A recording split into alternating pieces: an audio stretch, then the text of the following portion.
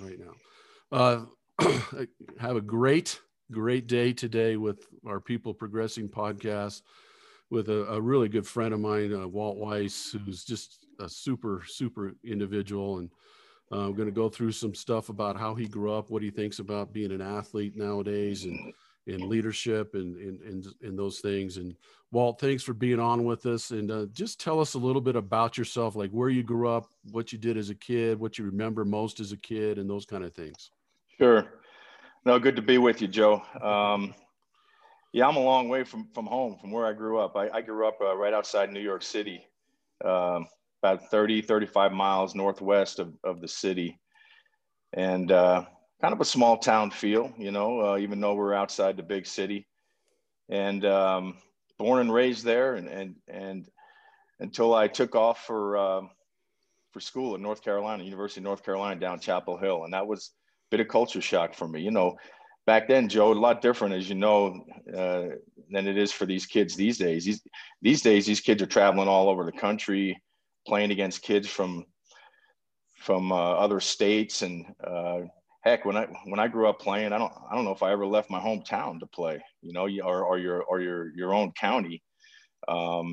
So going from New York to North Carolina was quite the move. But I tell you what, I love my time at North Carolina. We had some really good teams, played with some really good players. Some of my best friends to this day are guys I played in college with. And that was a game changer for me, to be honest with you, because I was really a late bloomer, Joe. I mean, I went down to North Carolina about 5'9", 150 pounds, and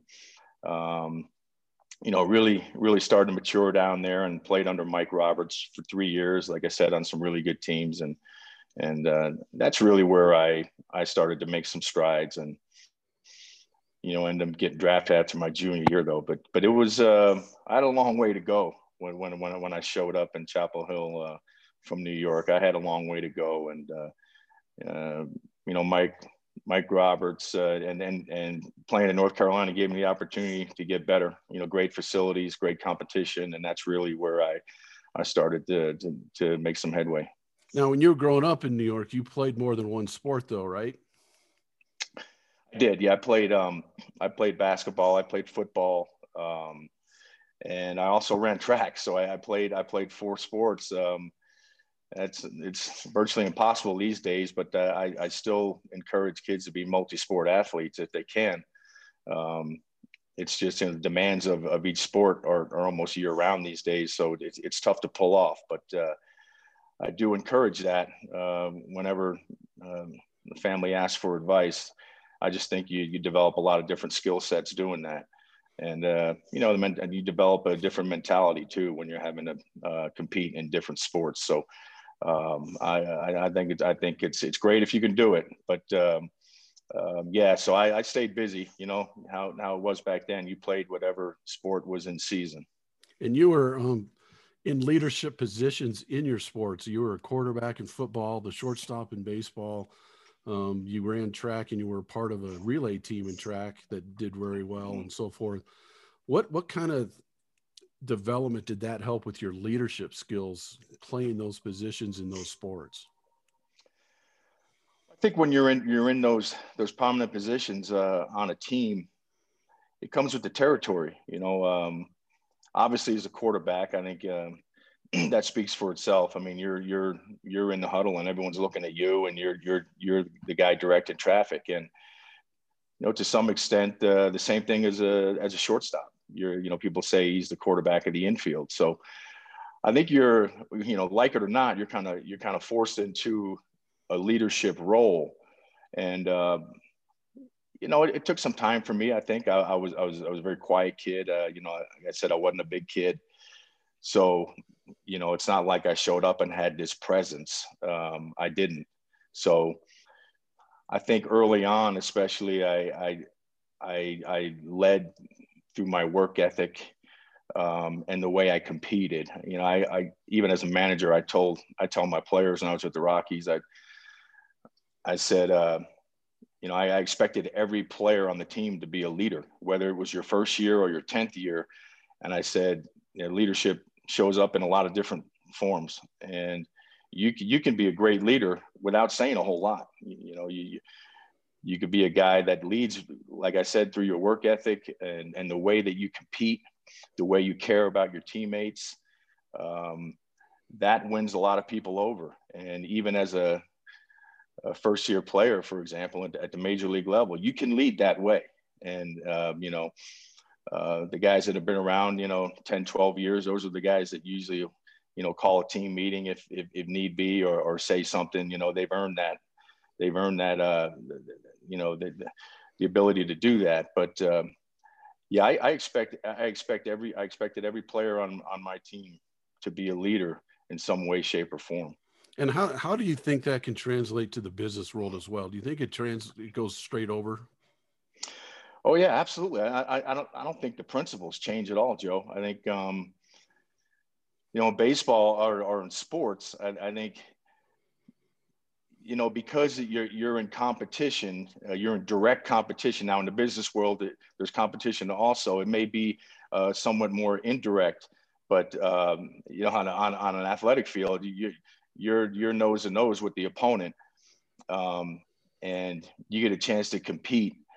So, I mean, at the end of the day, it all comes down to,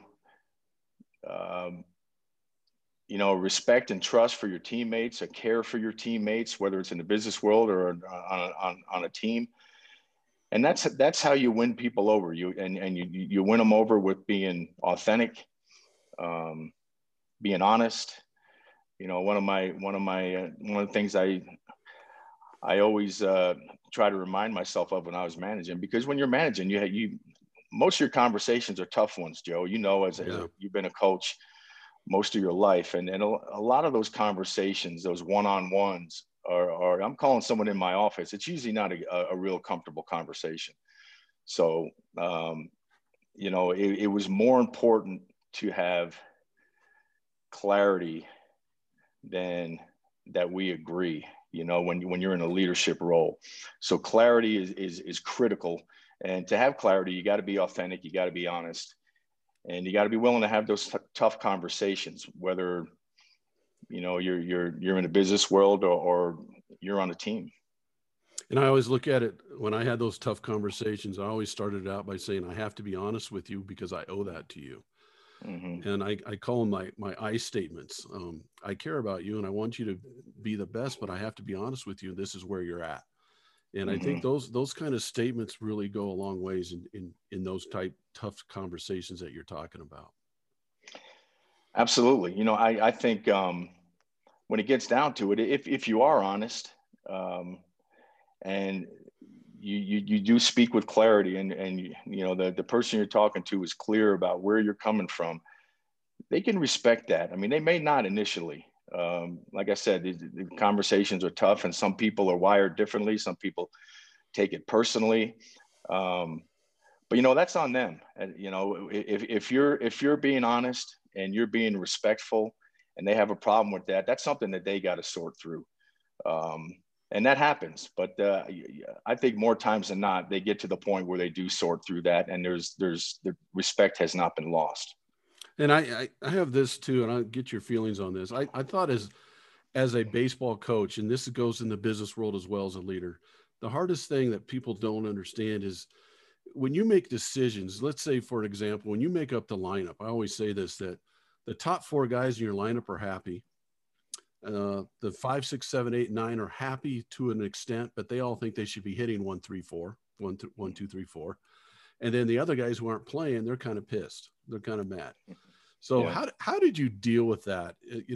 Because I always say that every decision you make as a leader impacts people in a negative and positive way. The 1, 3, 4 hitters, they're happy as hell, but the guys who aren't playing, they're kind of pissed. So how did you deal with that kind of stuff? Yeah, that's real. And at the major league level, you're messing with people's livelihoods. I mean, that's how they earn their living. So they, it's easy to take that personally at times. So again, I think it comes down to communication, Joe. There has to be clarity. And if a guy is confused about what his role is on a team, it's the manager's responsibility to paint a clear picture for him. Now, at the same time, you don't want to demoralize, your teammates or the guys that are playing for you as a coach. I mean, I always tried to encourage guys. It's not to the point of sugarcoating it, but you do want to, I think it's important to encourage people to keep going because, look, I mean, professional sports is a bit of a ruthless business. Yeah. And so guys are under a microscope and there's pressure to perform every day. They don't need to feel any added pressure from their manager. So I always thought it was important to encourage them, but also be real with them. And hey, look, you know what? This guy and this guy, they're ahead of you. They're ahead of you right now. You need to continue to work hard. You're getting better, but your time will come. Just be ready. But I always, my go-to line was always, I said, you got to keep your mind right, because once your mind starts to wander and you start to give in to some of the distractions and start to feel sorry for yourself, it's probably not going to happen for you. So you got to keep your mind right. And that's usually what I told guys when I had to send them out to back to the minor leagues, Joe. And that's a tough conversation. Yeah. Some guys see it coming, some guys don't. And, but usually before they walked out the door, I always made a point to say, hey man, you got to keep your mind right. Don't let your mind get away from you, because you got to get back here. And if your mind's not right, you're not going to get back here.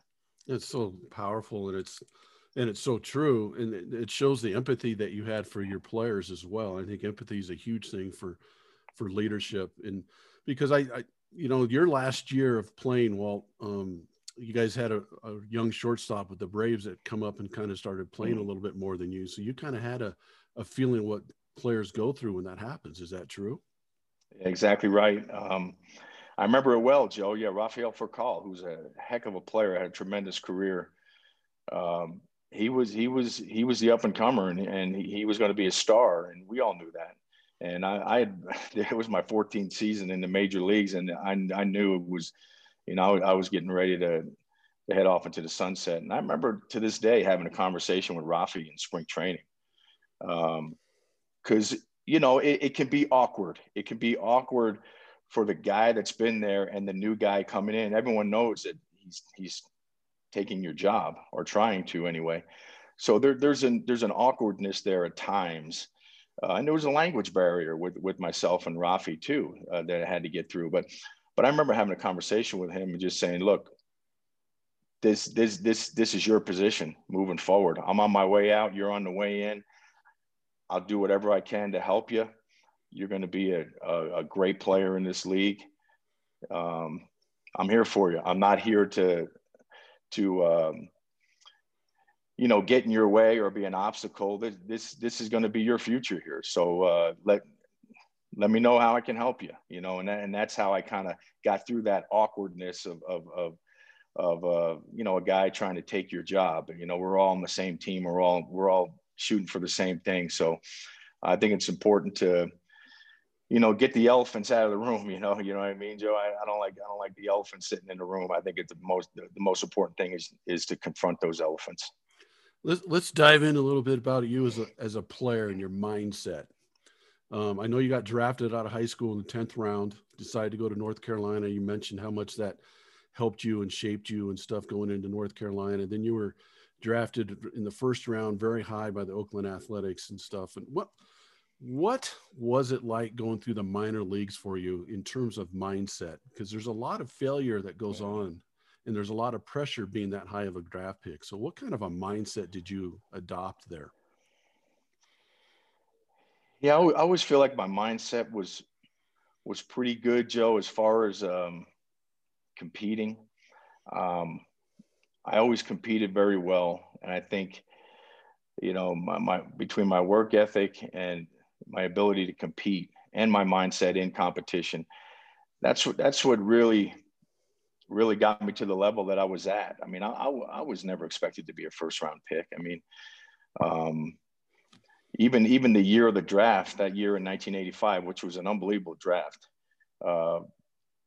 right up until about a couple of weeks before that draft, I was not I was not a first rounder. And I remember right before the draft reading things. Back then we had to go to, Joe, and I'm talking about, we had to go to like Baseball America or, Oh yeah. those newspaper.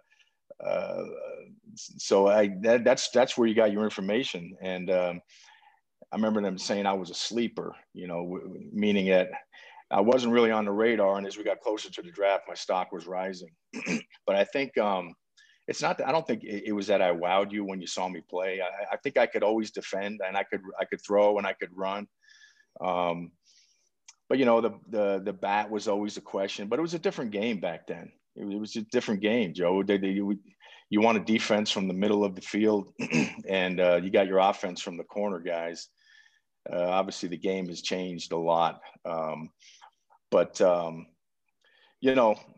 back to the mindset, I mean, I think that's what helped me raise my stock. I think Coach Roberts in North Carolina really vouched for my mentality and my work ethic. And when scouts asked about me, and some people describe me as a blue collar type player, which to me was a compliment. But I wasn't going to wow you with my ability if you saw me play one day. But I think, I was, I've heard people say I was an acquired taste. It took a while to appreciate maybe some of the things I did on the field. But I think I contribute most of that to my mentality, because I wasn't 6'3" and 210 pounds. I didn't hit the ball out of sight. I took a lot of ground balls every day, and I practiced really hard every day. I was one of those guys that embraced practicing the game. So when you've worked with some of and coached and managed some of the elite players of the game, and you've also seen a lot of players that have probably had elite talent, almost as much talent maybe as some of the elite players in the game today, but never made it. And I attribute that. I mean, there's tons of guys now that throw 92 to 95, just like in the business world. There's tons of guys that come out of Harvard, Yale, and so forth that have a hard time making it. It's a mindset with those guys that separates them. Would you agree with that? 100%. When I was working for the Rockies, Joe, as a special assistant, I would take tours around the minor leagues and work with certain guys and just really evaluate the players that we had down there and report back to Dan O'Dowd at the time. And one of the things I would say to those players before I left town is I would get them all together, and I would talk about exactly what you're saying, Joe. I'd say, look around, guys, because they all want to know what they need to do to get to the big leagues. I don't know how many times guys came up to me and said, hey, Walt, what do you think I need to do to get to the big leagues? I mean, I heard that pretty much everywhere I showed up. So I would get the guys together and I'd say, look around, guys, with the exception of about, I call the 2 or 3% in the game that are just freaks. And they're going to get to the big leagues whether they like it or not. They're just that talented. With the exception of those guys, most of these guys are, as far as talent, they're very similar. Some guys do things better than others, but when you look at the total package, most of the guys in the minor league level are pretty similar ability-wise. And so I would say, how are you going to separate yourself from the rest of the pack? Because if you're all fairly similar, how are you going to separate yourself? And I said, you do that with your head and your heart. How you think in competition, and your heart. How much you want it and how much you're willing to sacrifice to get it. That's how you separate yourself. It's if it was easy, anybody could do it, Joe. It's not easy, but it's a total commitment to being the best version of yourself, and that's what it takes. Obviously, you have to have the talent to get your foot in the door, but like you said, Joe, it becomes at the end of the day, it's a mindset. It really is, you know. And can you grind through the failures that are inevitable in our game? I always tell guys, you're going to get embarrassed, you're going to get humiliated, and you're going to get exposed in this game to the point of embarrassment on the field. I mean, it's going to happen to you. And if it's never happened to you in the game, you just didn't play long enough. So are you willing to deal with that and get through it and move on and get better from it? Or is it going to crush you? You know, a lot of it comes down to that.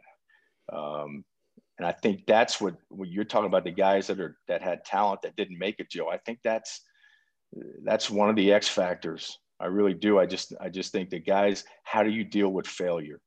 What are you going to do with that failure and that embarrassment, the humiliation, even on, you know, in front of everybody on a baseball field? You know, can you deal with that? And can you get better from it?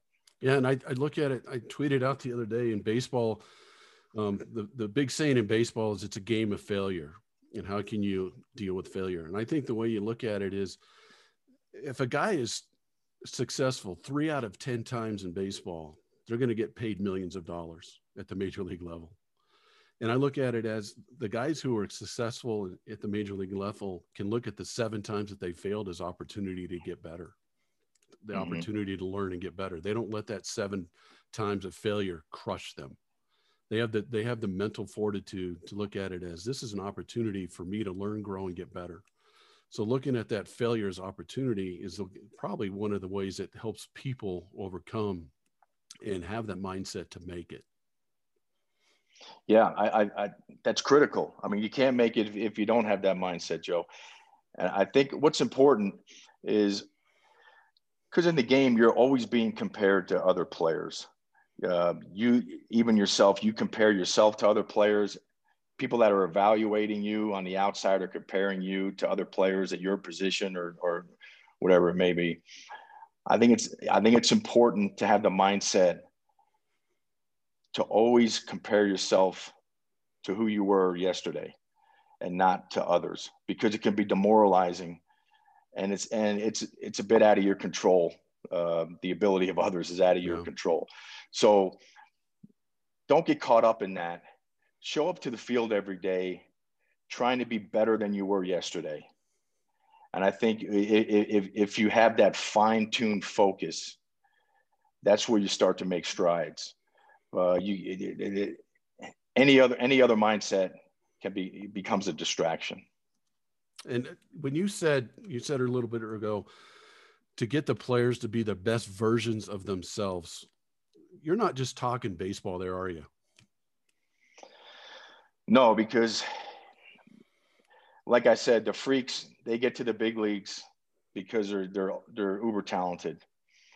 The other guys, if you have ability, but you're not a good teammate, you don't respect other people, you don't perform for the team, you may get there and you may even stay there for a minute, but your career is not going to last very long.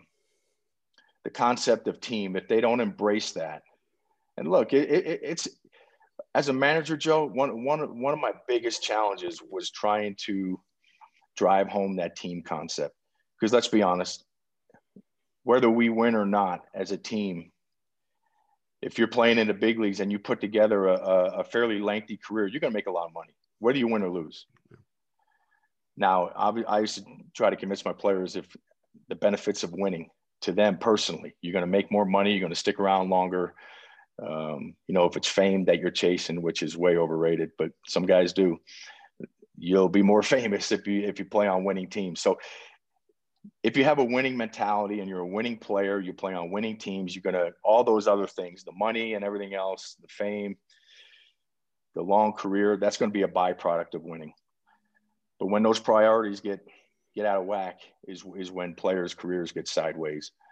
So you're absolutely right. I mean, obviously takes a lot more than talent. You have to embrace the team concept. You have to be willing to perform for the team. And And the guys that don't, unless you're one of those freaks, they get weeded out. Let's have a little bit of fun here. What was it like playing on those Oakland A teams that were so talented like that? And you guys had so much success. What was that like? I tell you what, Joe. I mean, I couldn't have had a better situation to break into the big leagues.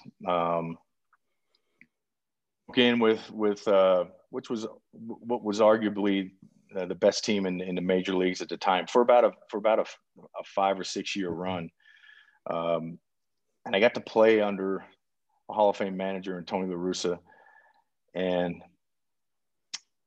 I learned so much right away as a young player at the major league level, because I was around a lot of veteran players. I was one of the few young players on that team. I mean, Mark McGwire, I think, was in his second year. But for the most part, we're talking about guys like Carney Lansford, Ricky Henderson, Dave Henderson, Dennis Eckersley, Dave Stewart. We're talking Tony Phillips. We're talking about some salty veterans, and it was sink or swim for me. And those guys, I mean, those guys were hard, man, back then. Things have changed. I mean, I think that changes even. We see it in sports, we see it off the field, and some things for the better, but there's a bit of an entitlement that I see these days that wasn't around back then. They got in your face, and their favorite go-to line was, don't mess with my money, because if you get into the postseason, obviously there's money for everybody involved. And so, if you weren't taking care of your business, that's what they would tell you. They'd pull you aside, get your face, say, "Hey man, you're messing with my money. Let's go." And, but I'm grateful that I got to break in under those circumstances. And I had a manager who was tough. Tony was extremely competitive, very, very intense. And so, you didn't get any slack, especially as a young player, because you had to keep up, and I think that learning curve, I think, was lessened because I was with that group and with that manager, where I better get it right or else, so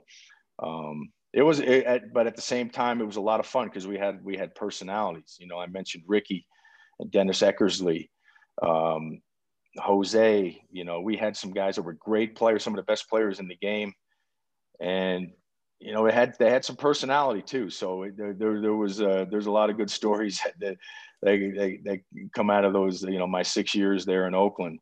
But what a great time to break into the major leagues, and what a great team to do it with.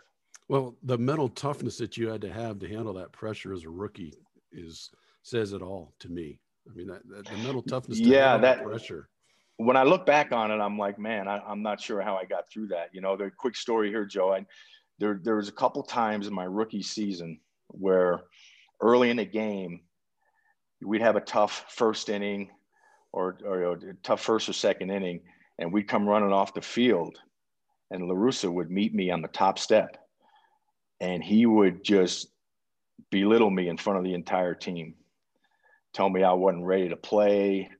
And I'm completely caught off guard because I wasn't even involved in any play or anything in that first inning of the game. I wasn't even involved. So I'm trying to think, what did I do wrong? And this happened a few different times. And one day I'm leaving the clubhouse after a game, and I have to walk by La Russa's office to do it. And I hear him yell my name, told me to come in his office. And I went in there, and he said, "Hey," he said, "you're not doing anything wrong. When I get on you in front of the team," he said, "I just felt like we weren't ready to play. And I pick you because I was a young player." He goes, "And you're the guy that I picked on a few times to send my message to the rest of the team." He goes, "But you're not doing anything wrong. So, okay, get out of my office now." God, the pressure that you had to feel on that, especially with that team, was so good. Let's go into Colorado. When you got to Colorado, tell us about playing in Colorado. Was it fun? Was it hard? You know, all I hear now is Yeah. it's a hard place to play and blah blah blah. But Yeah. Well, to be honest with you, Joe, I mean, when I played there, we were a bit naive to all that stuff. You know, as a free agent, I wanted to come to Colorado because I came there as a visiting player in '93, in the expansion year, the first year when they were at Mile High, and I was blown away by just, you know, the size of the crowd, how the fans loved the team. I said, man, this would be a great place to play. And plus, Don Baylor was the manager, and Don was my teammate in Oakland. So I told my agent, man, get me over to Colorado, see if there's, there's an opportunity there, and it ended up working out. But we were naive, Joe, to all the effects of altitude. Now we felt it, but I think our ignorance was a bit bliss back then because we weren't having to read about it all the time. We weren't having to hear about it all the time. And I think over the years, it's become a bit of a three-headed monster, Coors Field. And I think it's worked to the disadvantage where when I managed there, I always talked about Coors Field. When I got in front of our club and talked about it, I always talked about it being an advantage for us and how it was a disadvantage for the opposing team. And I tried to create an advantage as much as possible, at least with their mindset, because it's really defeating. Because you got to play 81 times there, in the course of a season. You better figure it out. Now, that being said, there's some unique challenges to playing there. Going back and forth from sea level to altitude, and the ball acts differently. That's real. That is real. You got to have mentally tough players. They're going to feel the effects of altitude. There's just less oxygen. You don't recover as well. Especially particularly as an older player, because that's one thing. When I got older as a player, I realized I just didn't recover as well as I used to. And you compound that with playing at altitude, and it's a factor. But you got to make adjustments, and that's what players do. That's how players survive at the major league level, is by making adjustments almost on a daily basis. And it's no different with Coors Field. You got to adjust your pregame. You got to adjust your diet. You just have to adjust some things. Now, when the game starts, you go out and let it eat, and you compete, and you don't think about anything but except the competition. But there are some things you got to change, especially as it relates to workload, pregame, in between games. You got to get your rest, and we were well versed on all those things. The Rockies have really dove into the effects of altitude and the rest and recovery. They've kind of beaten that horse to death, but they're very in tune with what they need to do to overcome the effects of it. But it's still tough to do because, like I said, the ball plays differently there, and especially if you're a pitcher. You have to make some adjustments as a pitcher as far as where you set your sights with your breaking pitches and that type of thing. So there's some unique challenges, but like I said, as a manager, I tried to turn the tables and try to make it an advantage for us. Yeah, it's always that mental toughness part. And you mentioned Don Baylor, and I think Bob Gebhardt was your general manager at the time. Was that right? What did you learn from those two guys? I know they're great leaders. Bob's a good friend of mine and so forth. But what did you learn from those two guys in terms of leadership? Well, you hear people talk about old school. Those guys were old school, man. I mean, Don Baylor, Don had an impact on me immediately as a major leaguer. Now, I remember this, Joe. My rookie year in big league camp in Oakland was Baylor's last year as a player, and he was in camp with us. And I still remember this well. The first day of full team workout, we go through our stretch early in the morning. And after we're done stretching, we're getting ready to go throw and get our arms loose. And Baylor calls me over. and he puts his hands on my shoulders, and Don was an intimidating guy. I mean, he had some presence, and there was an aura about him, and he was one of the most respected players I've ever been around. So for him to pick me out of the stretch and pull me over, I'm like, oh, this can't be good. And he went on for about 5 minutes. I didn't say a word. I just nodded.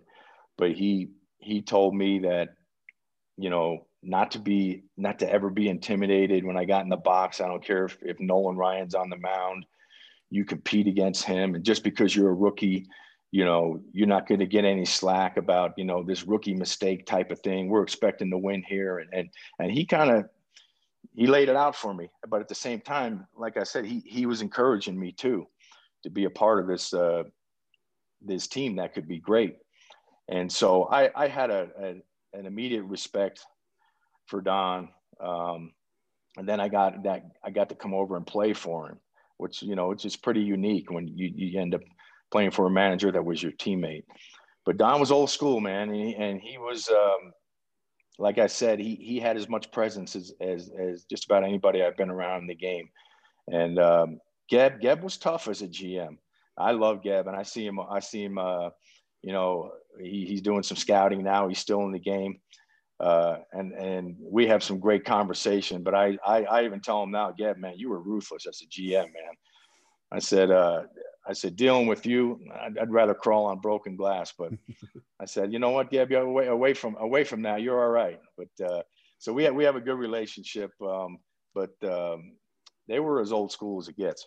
Well, I know Geb wanted Don Baylor as his first manager. I know that for a fact that was his guy. That was because he knew how much of a leader and how much of a presence Don Baylor did have. So you got to play for some pretty cool guys there, and Tony La Russa, and just some great leaders and so forth. It's really fun to listen to. Now, let me ask you this, Walt, because you've coached and managed at so many different levels, from high school to all the way up to the major league level and so forth. What's the main thing that you can bring to somebody who's a leader, a coach, a business manager, somebody who's getting into pro baseball, a high school coach, a leader of a company, a CEO? What's the one thing that you think is kind of constant in all of that? Yeah, you know what, Joe? I think there's probably a lot of things, but the thing that comes to mind for me right away is you have to be authentic.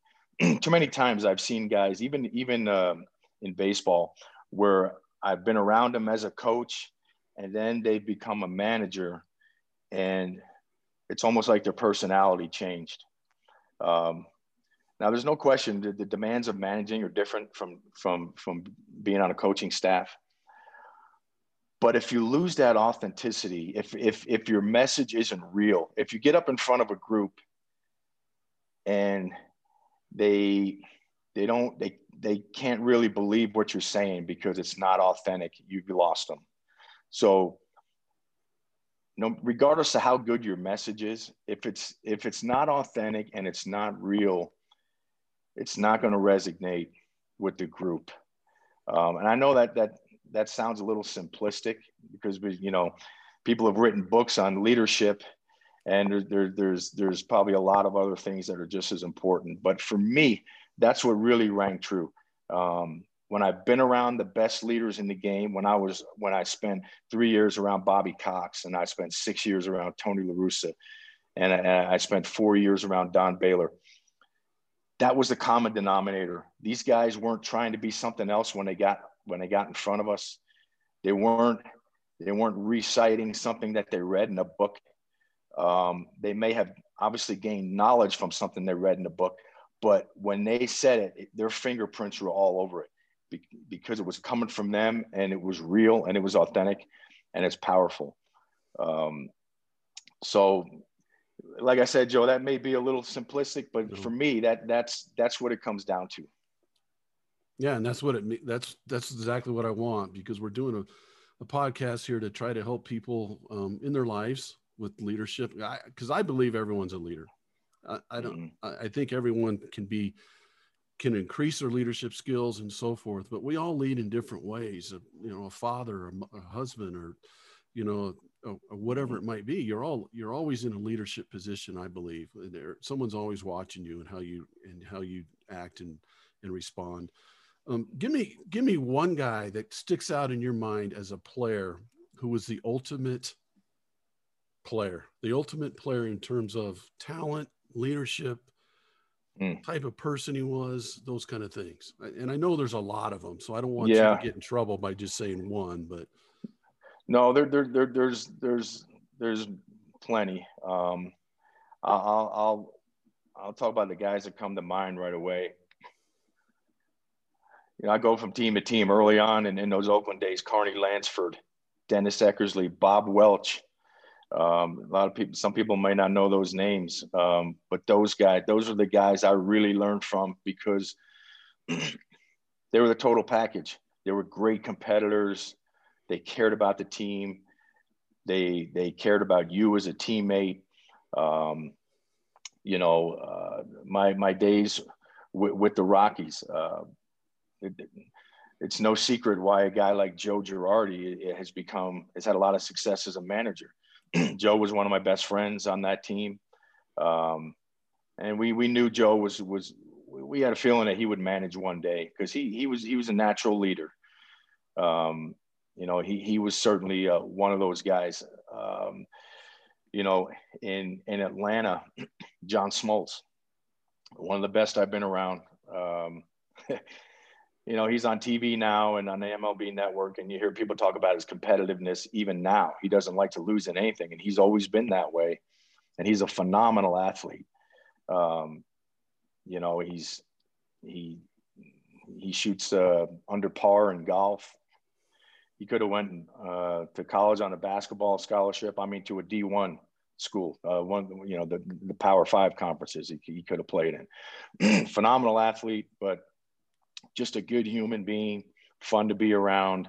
Tommy Glavine was another guy. Had a business-like approach to the game, but was a tremendous competitor. Another Hall of Famer. Those are the guys that come to mind immediately, Joe. Even Mark McGuire is another one. Mark was a great teammate, a fun guy to be around. One of my favorite teammates of all time. So I got to play with not only some great players, but some great people. And I really am grateful for that, Joe. When I look back on my career, the things that I really look at is the people I got to play with. Not only great players, but like I said, great people. I got to play in some really big games because I was on some good teams, and I was fortunate to be on some good teams. I was around great managers. So just really grateful for, my career and being in the right place at the right time and being around great people. That makes all the difference in the world. It's awesome. And I think one of the things with all those guys that you just mentioned really was kind of going back to when we first started. Most of, or all of those players that you mentioned were multi-sport athletes, were they not? Yeah. Especially back then, Joe. Then, yeah. Back when I played, just about everybody on my team was a multi-sport athlete. Now I understand things have changed, and like I said, it's difficult to pull off these days. I think you got to have coaches that are understanding. So it takes more than just the desire to play multiple sports, because the demands are so much more these days. But like I said earlier, I encourage it. I just think you develop different skill sets and a different mentality when you have to compete in different sports. Walt, I'll kind of wrap this up. I don't want to take up your whole day, even though I could. I could sit here and talk with you all day about this stuff. Fun, Joe. This is just awesome. What's the next step? You go back to spring training with the Braves, and what are you doing now? Yeah, once you get past the new year, Joe, that baseball clock starts ticking. So, one of my responsibilities with the Braves as a bench coach is I have to coordinate spring training, which was a challenge for me because I never did anything like that before this role with the Braves. I have some help with some other guys logistically, but so my wheels are starting to spin as far as putting together the daily schedule, and it's tougher than it sounds. We'll have 65 players in camp, we'll have 25 coaches in camp, and you got to have everybody at the right place at the right time, and you can't have any lag, and it's got to be crisp and efficient, and it takes time to put together that. I know you've done stuff like that. You virtually your whole life put together lesson plans and that type of thing. So my wheels are already spinning as far as trying to coordinate spring training.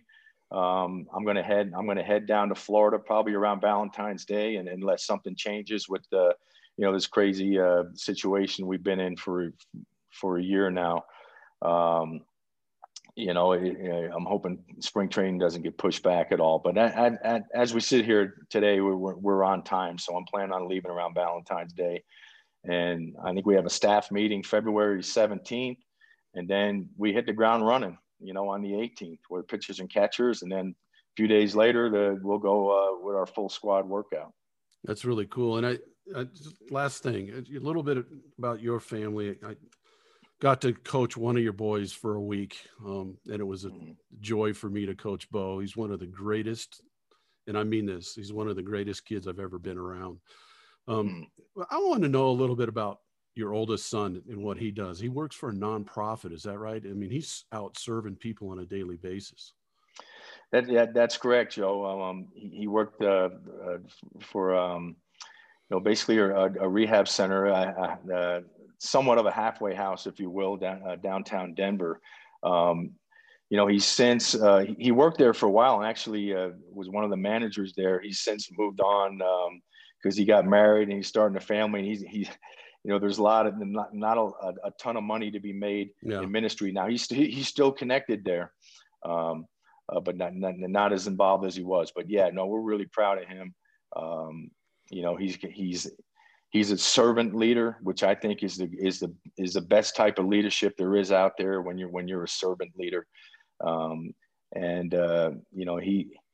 He lives it every day. And even though he's not, like I said, as involved as he was, but he still has that mentality. So yeah, I'm proud of all my boys. I got 4 of them, and they're all good kids, and they're all, trying to carve out their niche.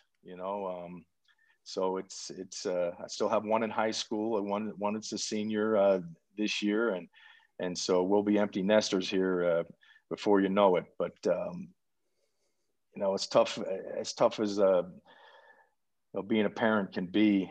And there's a lot of there's some pain that comes along with that, but there's joy like no other when you have kids. And I got 4 boys that I get to chase around and keep up with, and it's one of the, like I said, one of the great joys of life. Well, I know about your boys, and I know one thing. I think you and your wife could do a whole podcast on parenting and how to parent, because all your boys are awesome kids. They're not just athletes. They're great. They're beyond that.